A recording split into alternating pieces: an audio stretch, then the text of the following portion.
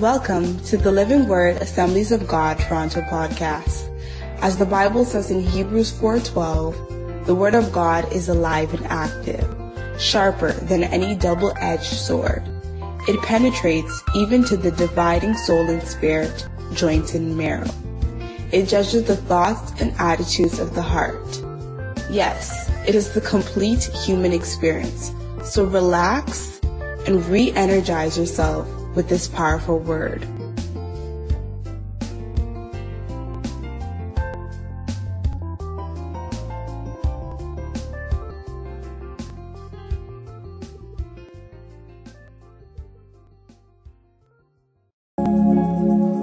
Father, indeed, it is your word. Your word is life. Your word brings light. And as we listen to your word today, may you transform us. May you restore us. May you heal us. May you empower us. And may we go forth to do your will. Who am I, O God, to stand before your altar in the front of your people? Frail, weak, vulnerable, but it pleases you to use men.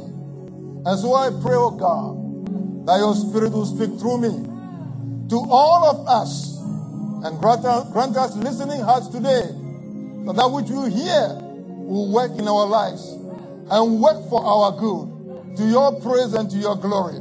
Thank you for your servant who is not here today. And for me to stand in his shoes, I pray bless them in the name of Jesus. Amen. Put your hands together for the Lord and please be seated. Hallelujah. Praise the Lord. Last week, or the second week, our senior pastor started the message with us and for us on true love, not what you think. And he began by asking us a very profound question.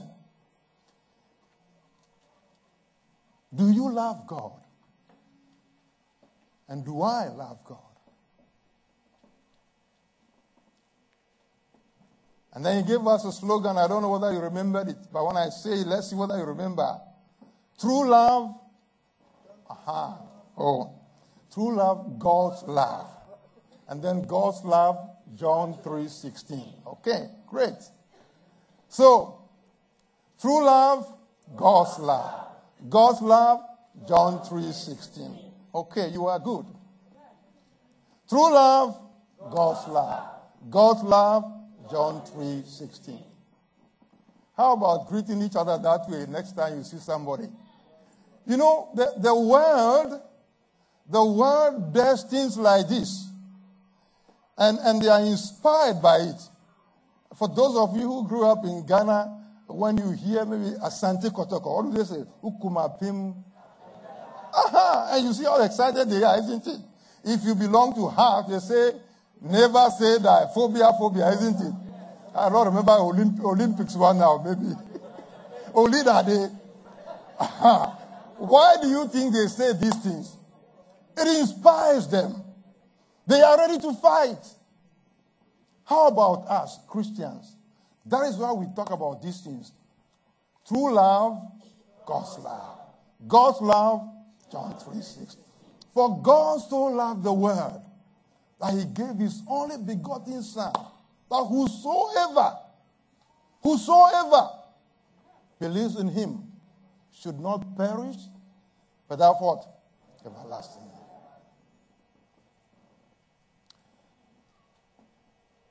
God gave his Son. If you have your bulletin, make sure that you are filling it in. That is why we prepare it that way. You know, we don't want you to be writing notes. So we simplified it and provide feelings. So please don't come to church without a pen. And when you get the bulletin, make good use of it. In the week, you can do a revision going over the message again. Of course, you can listen to it on the website also, but please, don't just sit there. This is a joint effort together, preaching together and listening together. So please make sure you got a bulletin. If you don't have one, lift up your hands so the ushers can help you. So yes, God gave his son. But you know what? God's love is predetermined. The first thing you need to feel there, God's love is predetermined. And what does that mean? It means that God does not love us based on how we are, how we feel, who we are. God's love is there. Even though we were sinners, Christ died for us. God demonstrates his love for us. In this, while we were sinners, Christ died for us. Whilst we were rotten, not known, some of us were womanizers, manizers, drunkards, thieves. Maybe we didn't do armed robbery, but we were thieving, we were stealing. Liars. And you know it. You know it right now.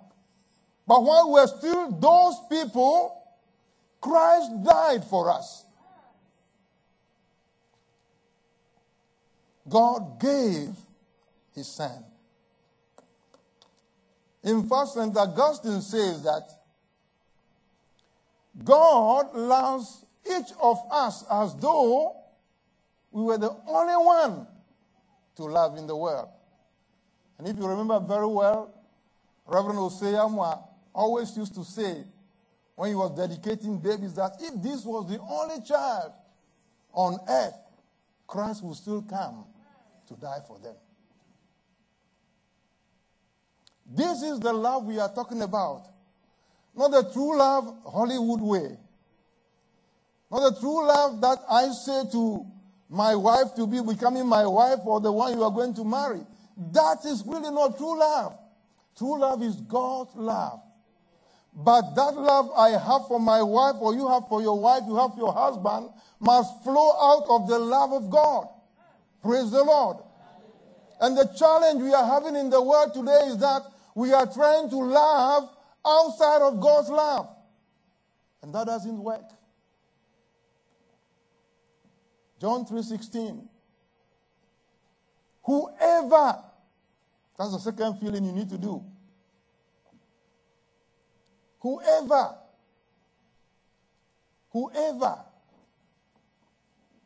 You see,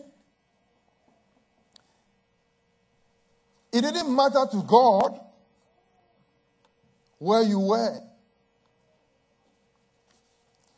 That is why he says, therefore whoever confesses me before men, him I will also confess before my Father who is in heaven.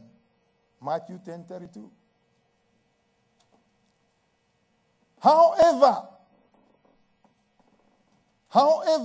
there's no scripture reference given there, but let me give you this one. Luke 23:43. And what does that say?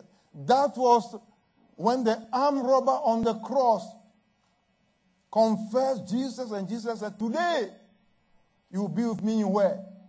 Paradise.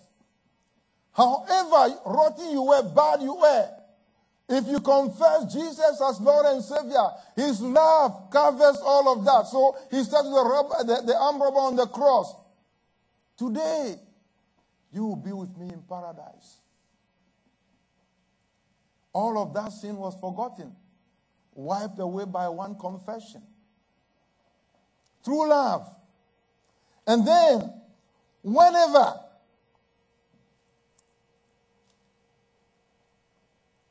even before I go to whenever, however, you remember the Apostle Paul? Who was Paul? You could call him a terrorist. He was chasing and getting Christians killed. But when the risen Lord appeared to him, he yielded and said, Lord, what would you have me to do?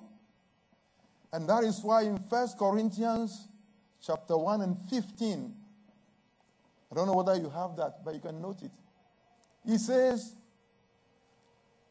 This is a faithful saying, worthy of all acceptance, that Christ Jesus came to the world to die for sinners, of which I am chief. Paul had been morally good as an Israelite. But when he encountered Jesus Christ, the true love, he knew that he was on the wrong path. Whenever you remember the parable of the workers in the vineyard, the master found some when? Early morning, let's say 6 o'clock. He said, come into my harvest field. And he agreed with them. I'll pay you a denarii. They agreed. At 9 o'clock, he met some others also on the road. You too come. And whatever is good, I'll pay you. Here, he didn't actually give it to them. So whatever is right, I'll pay you. Then 12 o'clock. Then 3 o'clock. Then finally, 5 o'clock. Wouldn't you like to be in that group? Work for just 1 hour? 5 o'clock, he said, hey, you two, you have been idle the whole day. Come into my harvest field. Do what you need to do like others. Whatever is right, I will pay you. And then 6 o'clock, the bell rang. Day is over. Come for your wages. And of course, like we will feel, isn't it? We were here first, so I'm sure we are going to get something bigger. He began to give out the wages. But the master, being so wise, decided to pay those who came at 5 o'clock first. And that gave the early comers hope that, wow, if this man is so good to pay 1 hour workers a whole denarii, then we know that we are going to get better. And finally, when they got yes, what was it? 1 denarii. Abba! What kind of master are you? We came here since morning. In fact, it was still dark. We came here and we worked. You gave us a denarii and gave those who work 1 hour also a denarii. Man, that's the way we judge, isn't it? He said, what has that got to do with you? It's my money. Don't I have a right to do with it what I choose to? Didn't I agree with you that in the morning I'll pay you a denarii? Didn't you sign that contract? So what is your problem? Meaning God can save at any time. Hallelujah. And that is why we should not write anybody off. Or should keep on praying for people. God's love. E.S. Jones, a philosopher and thinker, said, the difference between Hinduism and Christianity is this, that in Hinduism you have to be climbing ladder. This ladder of righteousness, this ladder of purity, until you get to Brahma. But this God who they call Brahma does not stretch for his hand to help you. So if you stumble, you fall. Brahma will not help you. But in our case, God himself came right to the bottom of the ladder and hold our hand and climb together with us. Which one would you want to do? Well, we didn't put the other one there with the Muslims. They say that God is going to look at the things you do. If the good outweighs the bad and the scale tilts this way, then you go to heaven. If the bad outweighs the good, you go to where? What they don't answer is this. What if the good and the bad are equal? Where do you go? And then they say, oh, that's left with God. See, that is the confusion they have. But we are confident in this. That once you place your life in the hand of Jesus Christ, the Savior, no doubt. That is why the songwriter says, I need no other argument. I need no other plea. It is enough for me that Jesus died and died for me. That is true love we are talking about. We'll watch a couple of videos. One first. Kofi, if you are ready. The Ahava video talking about love. Let's watch.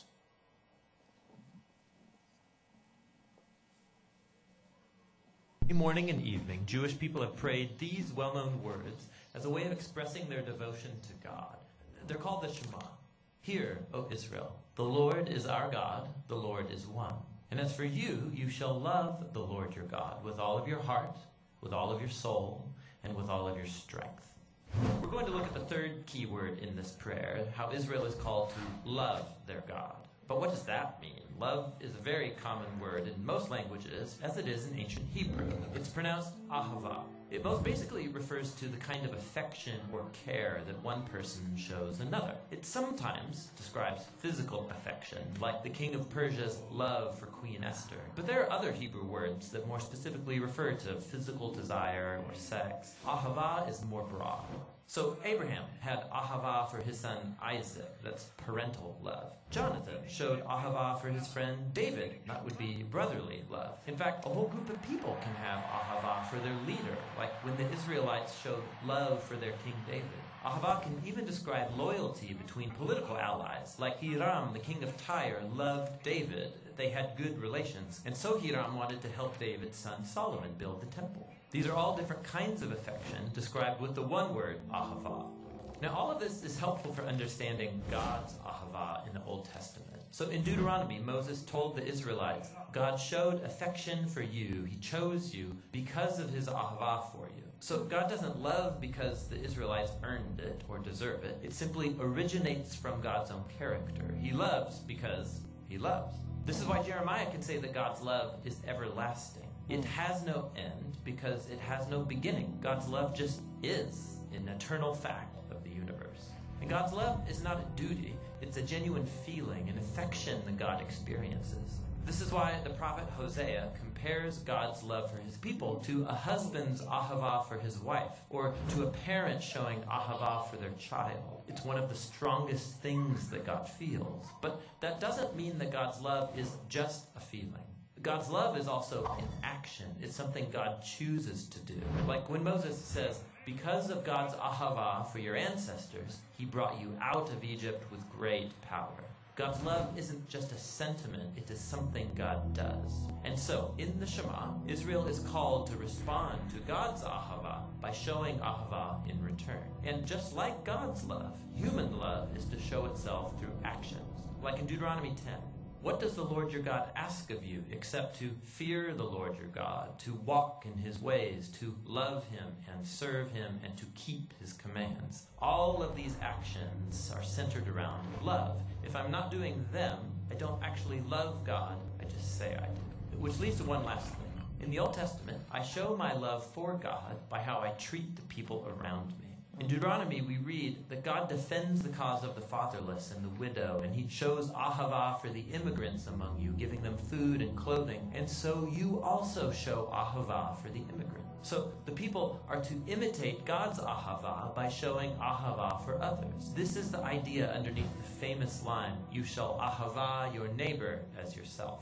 And so at the end of the day, all of this is rooted in God's own eternal ahava. Like we read in the New Testament letter of 1 John, we love because God first loved us. And that's the Hebrew word, ahava. Thank you. So, do you ahava your brother or your sister? So we're talking about God so loved the world. We saw whosoever, however, whenever. How about wherever? You remember the story of the prodigal son or the lost coin? Wherever we are lost at, God seeks us out. True love seeks. That will conclude last week's one, which Pastor could not finish. Then we move on to the second part for today. True love cares. True love cares. And true love leads to miracles. So I want you to take your Bible, or you look on the screen. Let's turn to John, the Gospel of John chapter 2. Let's read verses 1 to 11 quickly. On the third day, there was a wedding in Cana of Galilee. And the mother of Jesus was there. Now both Jesus and his disciples were invited to the wedding. And when they ran out of wine, the mother of Jesus said to him, they have no wine. Jesus said to her, woman, what does your consent have to do with me? My hour has not yet come. His mother said to the servants, whatever he says to you, do it. Whatever he says to you, do it. His mother said to the servants, whatever he says to you, do it. Now there were set there 6 water pots of stone, according to the manner of purification of the Jews, containing 20 or 30 gallons apiece. Jesus said to them, fill the water pots with water. And they filled them up to the brim. And he said to them, draw some out now and take it to the master of the feast. And they took it. When the master of the feast had tasted the water that was made wine, and did not know where it came from, but the servants who had drawn the water knew, the master of the feast called the bridegroom. And he said to him, every man at the beginning sets out the good wine. And when the guests have well drunk, then the inferior. You have kept the good wine until now. The beginning of signs Jesus did in Cana of Galilee and manifested his glory, and his disciples believed in him. Amen. Thank God for the reading of his word. Bless it to our hearts, Father, in the name of Jesus. Amen. So, true love cares. Jesus likes ordinary people. One more feeling for you. Ordinary people and ordinary events. Because he cares.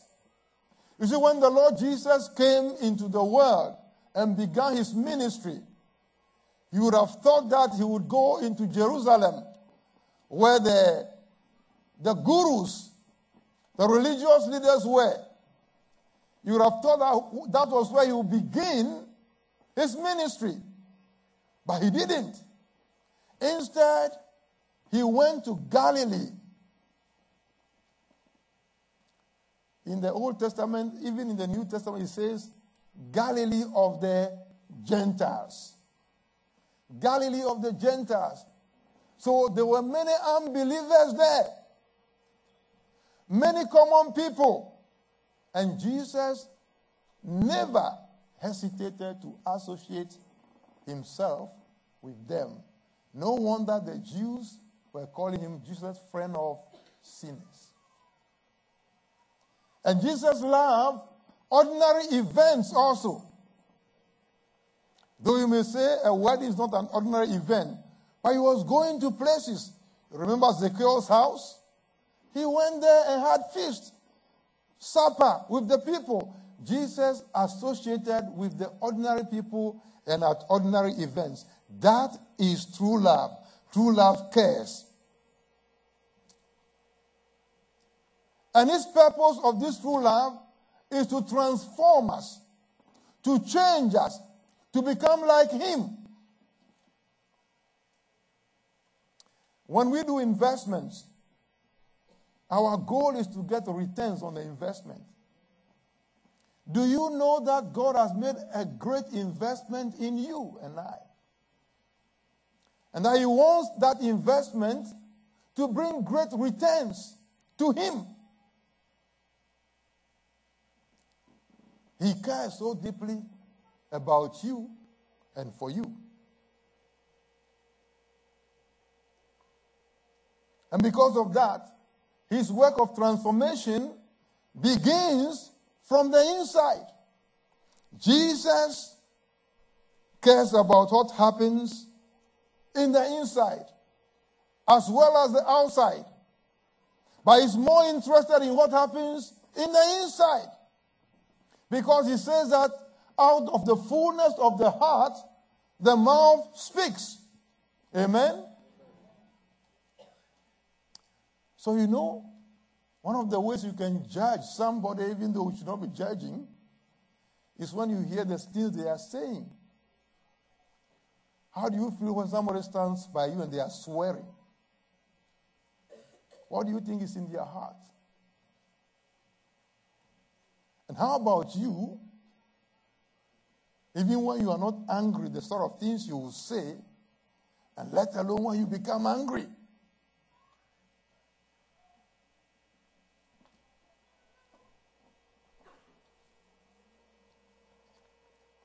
See, the story we read about the wedding at Cana, there are a few lessons we are going to draw from there, but one of them is this. The 6 water pots that were there, they were meant for cleansing. So the Jews will pour water in there, fetch it, and then wash their hands, their feet, when they come from home, from town, when they interact with people. Because they believe that when they interact with people, they become unclean. So they will fetch water there, clean themselves, hands, feet, whatever it is, before they do anything else. Isn't it interesting that it is the same water pot Jesus Christ said, pour water and fetch out of it? He was giving a message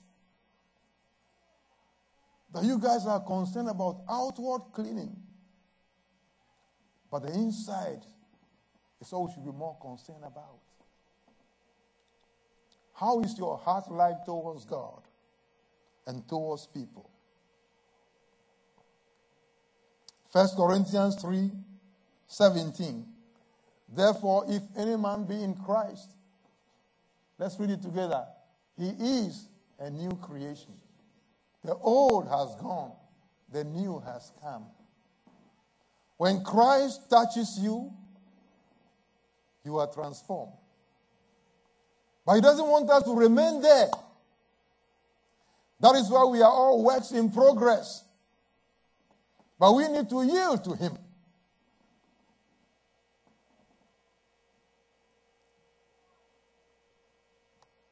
First Corinthians 5:6-9-11. It says, do you not know that the wicked will not inherit the kingdom of God? Do not be deceived. Neither the sexually immoral, nor idolaters, nor adulterers, nor male prostitutes, and homosexual offenders, nor thieves, nor greedy, nor drunkards, nor slanderers, nor swindlers will inherit the kingdom of God. And that is what some of you were. That is what some of us were. But thank God for Jesus. But you were washed, you were sanctified, you were justified in the name of the Lord Jesus Christ and by the Spirit of God. Amen. We are transformed people. And so, true love that has appeared to us brings a responsibility. We must respond to the true love. Hallelujah. Even though God does not love us based on our obedience, because we were sinners before he loved us, he expects us to respond to true love.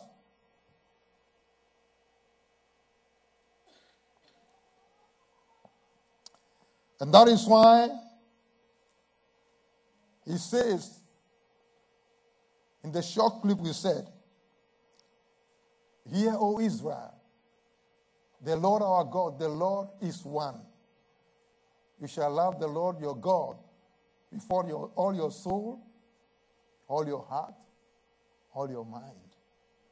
And that same Jesus said in the New Testament, when they came to him, he said, all of the laws will be summed up in what? 2. The first being loving your God, the second being love your neighbor as yourself. This is true love. Before we itemize the lessons we want to see in the story we read, the account we read, there's one more short video Kofi wants to give us. So Kofi, if you are ready for the Shema, please put that on. For thousands of years, every morning and evening, Jewish people have prayed these well-known words as a way of expressing their devotion to God. They're called the Shema. Hear, O Israel, the Lord is our God, the Lord is one. And as for you, you shall love the Lord your God with all of your heart, with all of your soul, and with all of your strength. Now the first word of the Shema is hear or listen, which in Hebrew is pronounced Shema. That's where the prayer gets its name. Now, Shema is a really common word in the Hebrew Bible, and it's obvious why. Hearing is a very universal activity. It's usually connected with the ear, as in Proverbs chapter 20. Ears that shema and eyes that see, the Lord has made them both.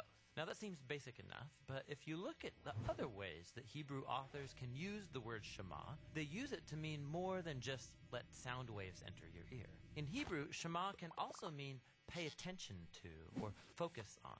So when Leah, who wasn't loved by her husband Jacob, she has a son, and she names him Simon, or in Hebrew, Shim'on, because, she says, the Lord has sham'ad, that I am unloved.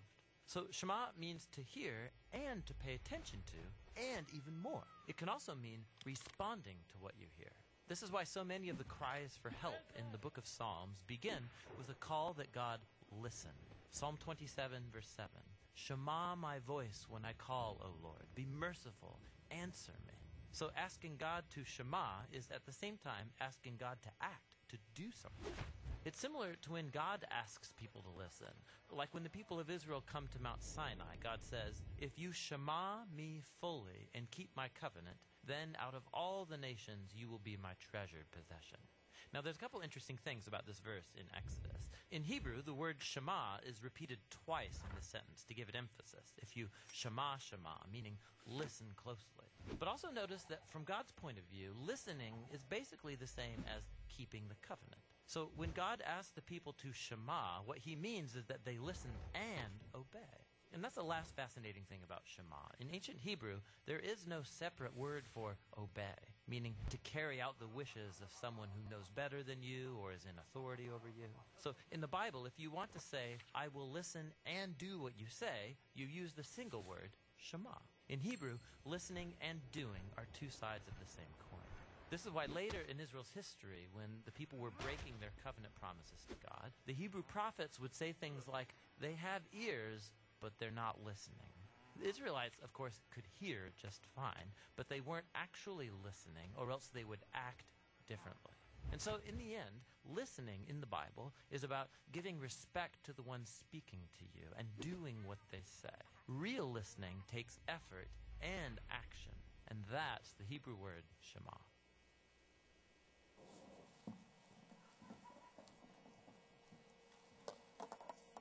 Let's put our hands together for Kofi and the team. They have been doing very well. Amen. So,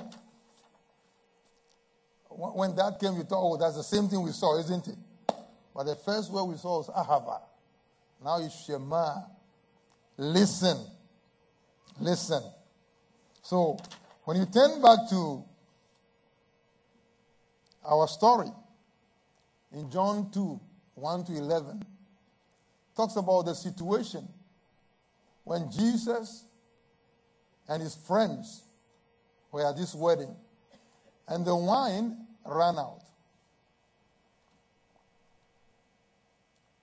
Now you remember that among the Israelites and also us, that will be an embarrassment, isn't it? We also do when we go to a wedding, the food is finished. We complain. The food was not even enough. You know, I didn't even get a drink. we go away complaining. So here was the situation. Jesus and his friends at a wedding party, the wine ran out. Interestingly enough, the mom approached her. There are many things we can learn from this story. I wonder why Jesus said, woman. He didn't say, ma'am. He says, woman. I'm sure some of us women will take offense at that if your son says, woman. What does that got to do with me? But we won't go there for now. God demands obedience as our response to his love. Hallelujah. He expects us to listen, to hear, and to respond to his voice. Shema. And so you see in this story,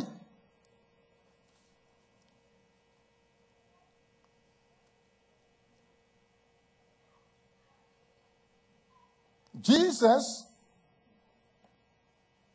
heard the mom's request very well. But he chose to respond to it in the way he intended to. Obedience is very, very important to God. Two quick examples. One in the Old Testament is King Saul. Because of disobedience, King Saul lost his kingship and God's approval. But come to the New Testament, and I mentioned this man before. I said he was a terrorist. But because of obedience, Paul moved from becoming a persecutor to become an apostle. Praise the Lord. And we are no different. God is calling on you and I also to respond to his love through obedience. Today,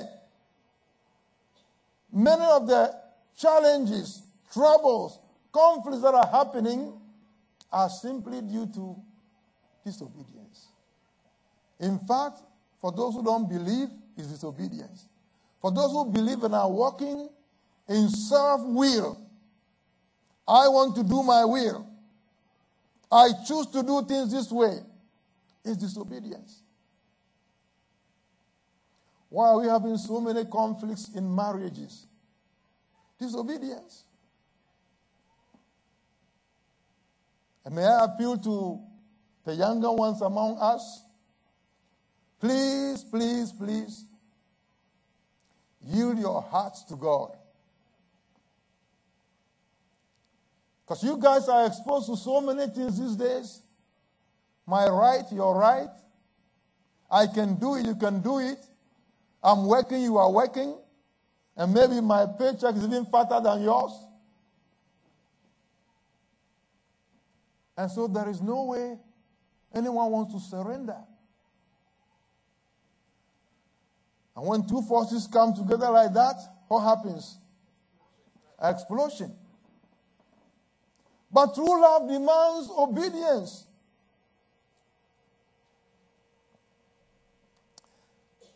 So it's a living word.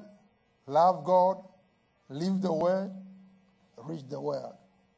True love lives the word. That's the next one you need to fill in. True love lives the word.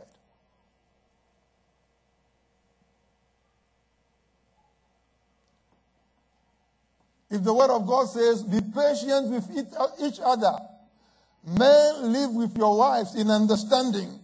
If we hear all these things, and yet we are quarreling, we are fighting, what is the cause? What is happening? What makes us different? And then we can stand up and lift up hands, dance and jump and say, we praise you, Lord. We love you, Lord. But God is speaking to us and say, I want your heart to be surrendered to me. Hello?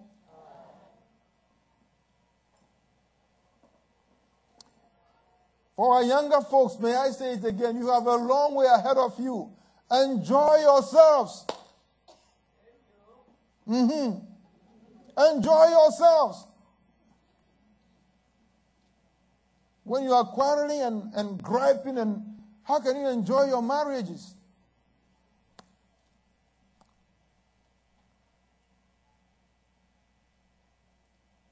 It comes down to obedience.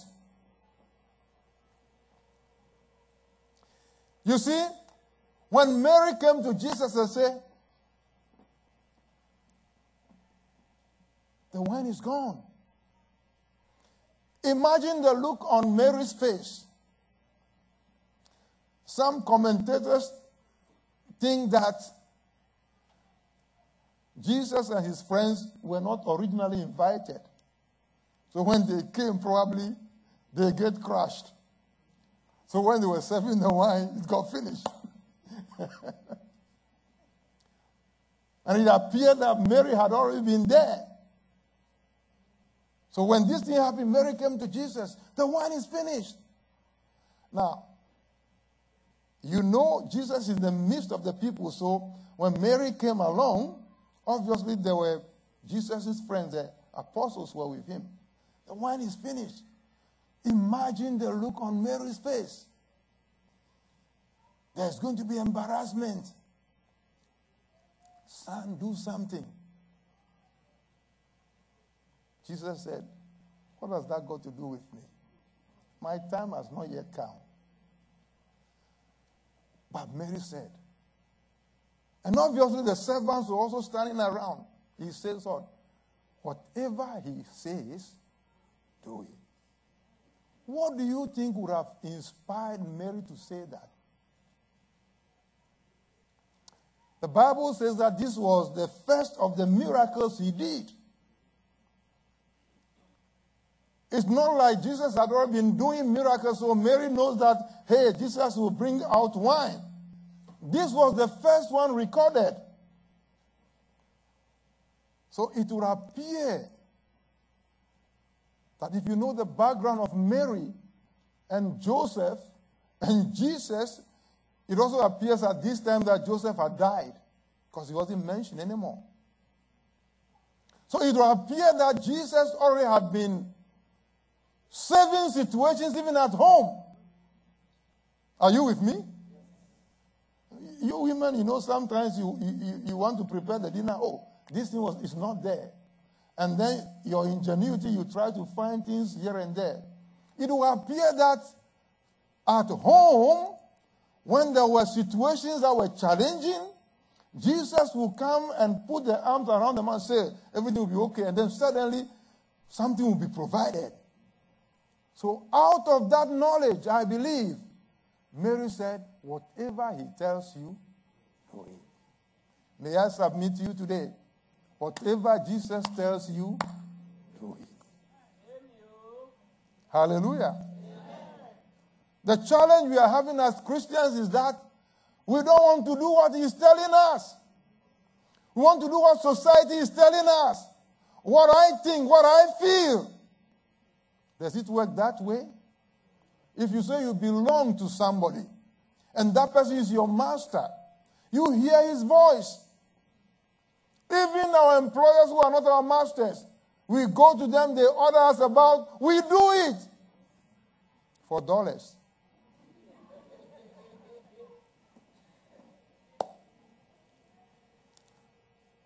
So next thing you need to write there, true love surrenders to God. True love surrenders to God. Mary would have said, son, why did you say that? Don't you see that I will be embarrassed? Do something. But I can see Mary quietly said, whatever he tells you, do it. And Mary walked away.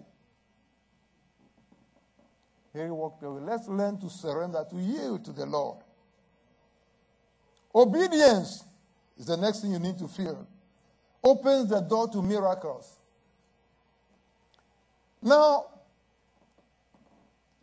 it's not surprising. Based on what Mary said, the servants were ready to do what Jesus would say. So Jesus looked round, the cleansing pots, he said, fill them with water. And they did. They obeyed. They didn't understand. They were not coming from where Mary was coming from. But they responded. They filled the water pots with water. And he said, now, fetch some of that. Take it to the MC. MCs are very important, especially our Ghanaian MCs in there. You go to functions. They want to make you laugh and do things, isn't it? So you can imagine they brought this water. To the servants, it was still water. But Mary said they should obey, so they obeyed. They took this water glass to the MC. What? This is not like anything I tasted here. Where did it come from? Then they pointed to Jesus. Call me the bridegroom. Call me the bridegroom. What have you done? This is the best wine. Most people will give this the first time. Why did you leave it until last? Friends, obedience leads to miracles. So I don't know what you may be going through. It may be challenging, but here is the deal. If you can lift it to God and then surrender it and yourself to Him, He will show Himself faithful.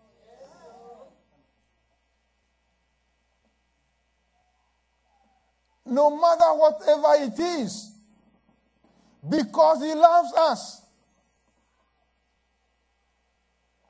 He said elsewhere that even we who are wicked and bad, we give good gifts to our children. Come Christmas, or even they are going back to school next week after March break, you are going to buy things for them. Even though some of them disobey you, you still do it anyway. How about you? God cares so much about us that there is nothing He will deny us. He said He gave His only begotten Son for us. What else could He not give to us in addition to Him? The problem is that we are still holding our burdens. We are still carrying our burdens. If only we can surrender it to Him. You know, last thing I want to leave with you. Jesus always keeps the best for the last. Hallelujah. Amen. If you look at the scriptures we read, it says that these, the first of the signs, John uses the word signs instead of miracles. This is the first of the signs He did in Cana of Galilee. And His disciples did what? They believed in Him. I don't know about you, but I know this one thing. That Jesus Christ has not finished with you yet. Amen. Whatever challenge you think you are going through is no challenge to Him. Think about this. From creation through Adam and Eve, all the way to where we are today, God has seen every kind of humanity. He knows every kind of challenge we humans have. He saw some of them in the past. Even if yours is uncommon, unheard of, it doesn't change Him. He is still God. And I want you to know that because He loves you, He loves me, He is ready to meet us at the point of need. Miracles build faith. Obedience builds faith. That is why when the disciples saw that, hey, the one we are following, even at this point in time, He cared about these people so much, there was a need, He solved the need. Nobody else could have done that except God, and they believe in Him. Today, I want you to know that same Jesus Christ is alive. He's right here. He's with us. And that is why when he was born, one of the names given to him is called Emmanuel. God with us. He is with you. And I'm trusting that if only you will yield to him, even today, whatever the burden is, he cares. He will come through for you. And your faith will be strengthened. And you can testify that indeed, God is love. Stand with me.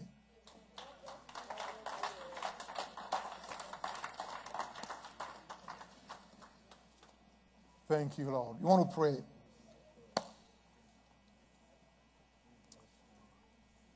God loves us so much.